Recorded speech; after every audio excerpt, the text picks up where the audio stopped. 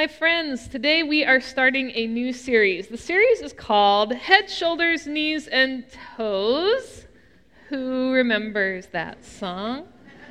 Good. You've got 4 weeks to practice it, and then we'll see how it goes for everybody. But the reason it's called Head, Shoulders, Knees, and Toes is because we're going to be talking about what it means to actually engage our faith. You know, we were not created just to sit here and be consumers of everything. We were created to go out into the world and spread the good news of the gospel. But how we do that is something that is worthy of some of our consideration. So we're going to spend some time talking about how we fully engage our faith. Would you pray with me and we'll study the word together? Gracious God, we thank you for this good opportunity, and we pray that every one of us will find good things to do with it. In your name, amen. So in addition to reading and writing and arithmetic, today's students are learning about something that's called whole body listening.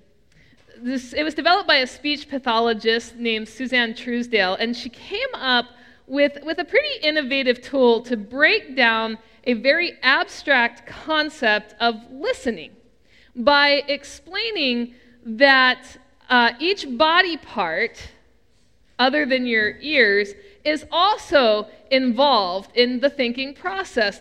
The brain needs to be thinking about what is being said, the eyes looking towards the speaker, the mouth is quiet, the body is shifted towards the person that is doing the speaking, hands and feet are quiet and kept to oneself. Truesdale believes that the most critical part of whole body listening takes place in the brain. She states that when we are asking someone to think about what we are saying, we are in essence asking for the listener's brain to be connected and tuned in. Well, that's a concept that we should really consider when it comes to following Christ. Because you can be sitting in a room with someone and hear words coming out of their mouth, but not really be listening. If you don't think this is true, you just ask any one of our parents in the room when they're trying to get their kids ready to do something. The words come out, but nobody's listening. You can watch a person give a speech, but not actually consider a single word that they say. A good example of this is the State of the Union address. Doesn't matter who's speaking, but I can guarantee that 50% of the people in the room, they're the ones that get caught on C-SPAN, are not paying attention to what is happening. You can be physically quiet and still ignore what's happening right in front of you. So in order to be really connected and tuned into a life of faith, it truly is a whole body effort. So today's series starts with head, shoulders, knees, and toes. We're going to be looking at what it means to engage our heads, engage our brains in our faith. Now, sometimes we get the impression that our heads, our brains, are not really something we're supposed to engage with our faith. And I want to argue quite to the contrary, because our faith is formed by what we believe and then how we practice those beliefs. And we get into trouble when we blindly go about just randomly practicing faith without first grappling with what it is that we believe. And that's most easily seen in something like a cult, where people follow a charismatic leader without critically thinking about what is being asked of them. But the same is true in the lives of everyday, ordinary people who get swept up in something without thinking it all the way through. And Jesus himself asks us to think about our faith. So in Matthew 6:28, he says, "And why do you worry about clothing? Consider the lilies of the field, how they grow. They neither toil nor spin. Yet I tell you that Solomon in all of his glory was not clothed like one of these." Now, I know that you've heard these words before because I have preached them before, which is good that we're talking about listening, because I know that everyone in this room listened, absorbed, and contemplated that sermon, correct? Okay, all right. See, good that we are following up on this. But let me ask you, have you ever done what Jesus asked you to do in this scripture? He gave you some directions. He says, consider the lilies of the field. He also asks, why do you worry about your clothing? Have you gotten to a place where you realize that he's talking about more than just your shirts and your pants and your dresses, that he's talking about the provisions of your life, that you will have what you need, even if it is not exactly what you want. So then the question is, why do we worry about it? I mean, if you're honest, can you say that you have ever really sat down and wrestled with the why? The question isn't, what are you going to wear? The question is, why do we worry so much about the what? So to help us with this critical thinking process, Jesus says, consider the lilies of the field. So I'm going to ask you, have you considered the lilies of the field? Have you ever stopped long enough to see the unique intricacies of each one? To look at all of the beautiful colors and the magnificent patterns. There's billions of them in the world, but have you ever stopped long enough to contemplate just one of them? To look at it, to observe it, to wonder what it took for it to bloom just so. Every year I go back and I read The Little Prince. And in The Little Prince, you have this little man, and he, on his planet, he has a single flower, and it is a rose, and the rose has told him that she is unique. But then he lands on Earth, and he discovers that there are thousands of roses, and at first he's very upset about this, because he thought that he had the one that was unique in all the world. And then he comes to discover that because he has spent time caring for this rose, watching this rose, he knows that his rose has 4 thorns on it. He has thought about this. When he gets to that place where he realizes that he has put in the time and the effort to think about this, to consider this, to have this relationship, that his rose is in fact unique in all of the world. So I ask you again, have you ever really stopped to consider the lilies of the field? To see what God did, to see the time and effort and care that God put into creation.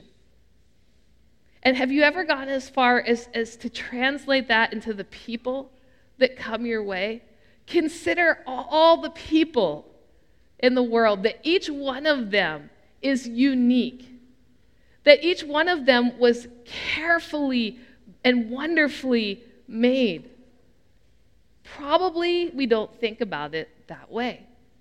Now, if you think about your faith long enough, if you work on it, if you wrestle with it, if you reflect on it, at some point it's going to agitate your life. And agitate is the right word, because when you start to wrestle with your faith, especially over and against things like politics, it can be extremely irritating for you and somewhat unsettling. So let me give you an example. Do you know that if you're in this country illegally, that you can be a transplant donor? That you can give up a lung, you can give up a kidney to save the life of another person? But did you also know that if you're in this country illegally, you are almost 100% guaranteed not to receive a life-saving transplant? And there's a lot of nuance that goes into this, and far more than I can cover, and it deals with the cost of health care and priorities and all of that kind of stuff. But I've just given you 3 sentences, 48 words. That's it. Within those 3 sentences, if you are truly going to engage your faith brain, you're going to have to consider some very heavy theological and biblical stuff. So some of those questions are going to be, what do you really believe about the sanctity of life? Is it for some, but not for others? Who gets to decide that? Is it contingent upon merit? Can you work for your value? Is there forgiveness for sins? Are there consequences to our choices? Does the value of life supersede the rule of law? In the kingdom of heaven, is there a hierarchy of worth? And notice that all of those things, every single one of them, comes before you even get into a theological discussion on immigration.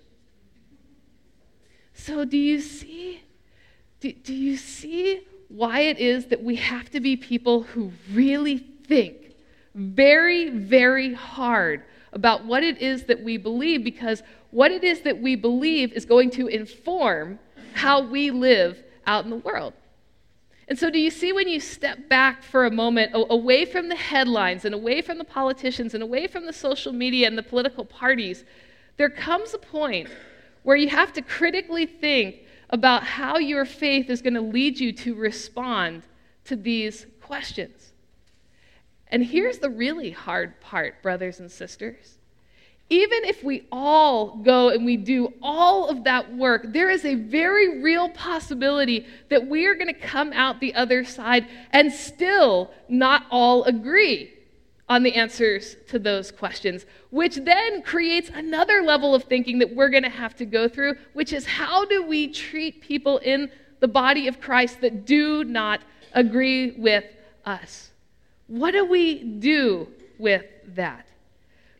Because it is impossible to find common ground with someone with whom you disagree if both parties are not willing to put in that time to critically consider how their faith informs their response. Logic and emotion do not usually meet in places of disagreement. Harder still for a lot of us is when our politics or our preferences that have defined us for so long get challenged, get agitated, when we go back to do that heavy work of faith and we discover that maybe, just maybe, possibly, we got it wrong at some point. That's a very hard and very humbling thing, and it can go both ways on every argument under the sun. That's one type of brain work that we have to engage in as critical thinkers. There's another part that we have to think about when it comes to our faith also. It's one thing to think critically about our earthly interactions, about how we treat others, how we interact with discussions of various opinions, but how about our relationship with God? Is there room for reflection, for contemplation, for processing with God? What about the scriptures? Is there more than one way to understand the scriptures?